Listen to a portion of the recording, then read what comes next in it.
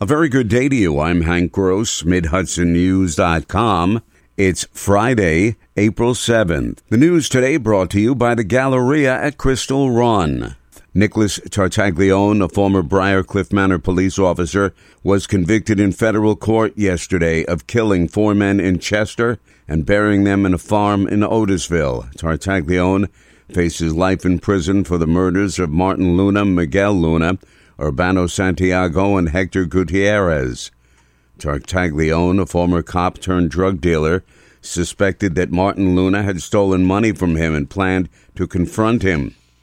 What occurred next could only be described as pure terror, as Tartaglione tortured Martin, then forced one of his nephews to watch as Tartaglione strangled Martin to death with a zip tie, says U.S. Attorney Damian Williams.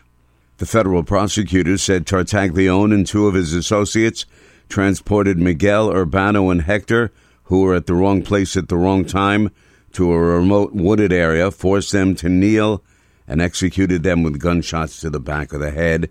He then buried all 4 victims in a mass grave. 3 civil rights organizations announced a federal lawsuit against current and former officials of the Orange County Jail in Goshen, as well as officials of Immigration Customs Enforcement, for their alleged treatment of immigrant detainees housed there. ICE pays Orange County to detain the immigrants. The groups made the announcement in Manhattan on Thursday. Sama Sisse is a staff attorney for the Center for Constitutional Rights. The New York Civil Liberties Union, Center for Constitutional Rights, and the Bronx Defenders filed a lawsuit against Orange County Jail officials and ICE, alleging that they engaged in First Amendment retaliation against hunger strikers, individuals who were detained at the jail who engaged in hunger strike and other types of free speech, and then were retaliated against by receiving various disciplinary tickets and some people being transferred to segregation units or being transferred to the South. Sisse says the hunger strike occurred in February of last year, leading to detainees reaching out to public officials and filing complaints with federal officials. The mass transfer of inmates happened in July, she said. He's here! The Easter Bunny is visiting the Galleria at Crystal Run every day, now until Easter. And he's not camera shy. Get your picture taken with Mr. Peter Cottontail. Children, families, even pets are welcome. And now you can make an appointment ahead of time at whereisbunny.com. Reservations are strongly encouraged. Go to GalleriaCrystalRun.com for all the details. State Senator James Skoufis is introducing legislation that would give Catholic churchgoers a seat at the table during deliberations by the Archdiocese regarding closures and mergers of houses of worship.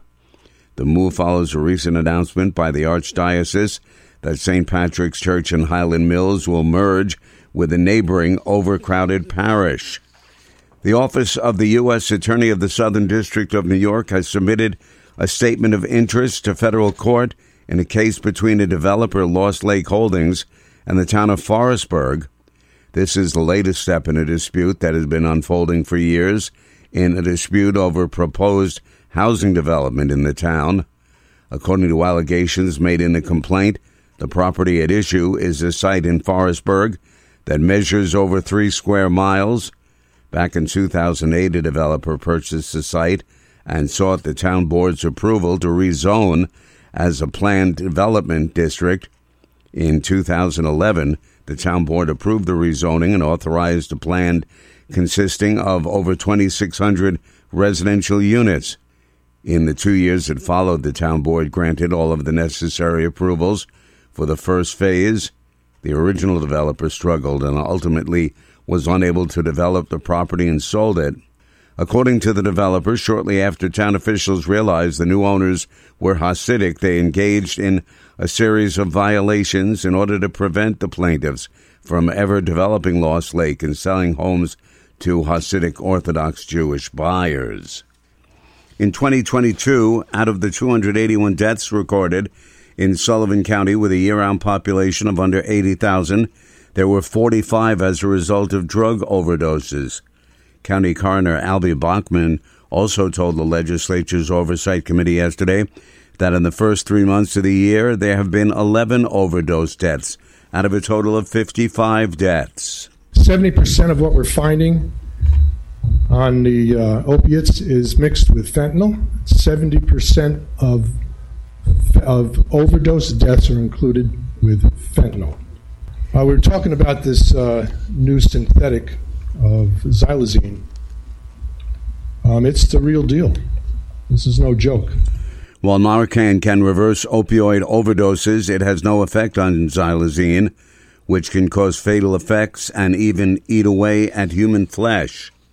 I'm Hank Gross, MidHudsonNews.com.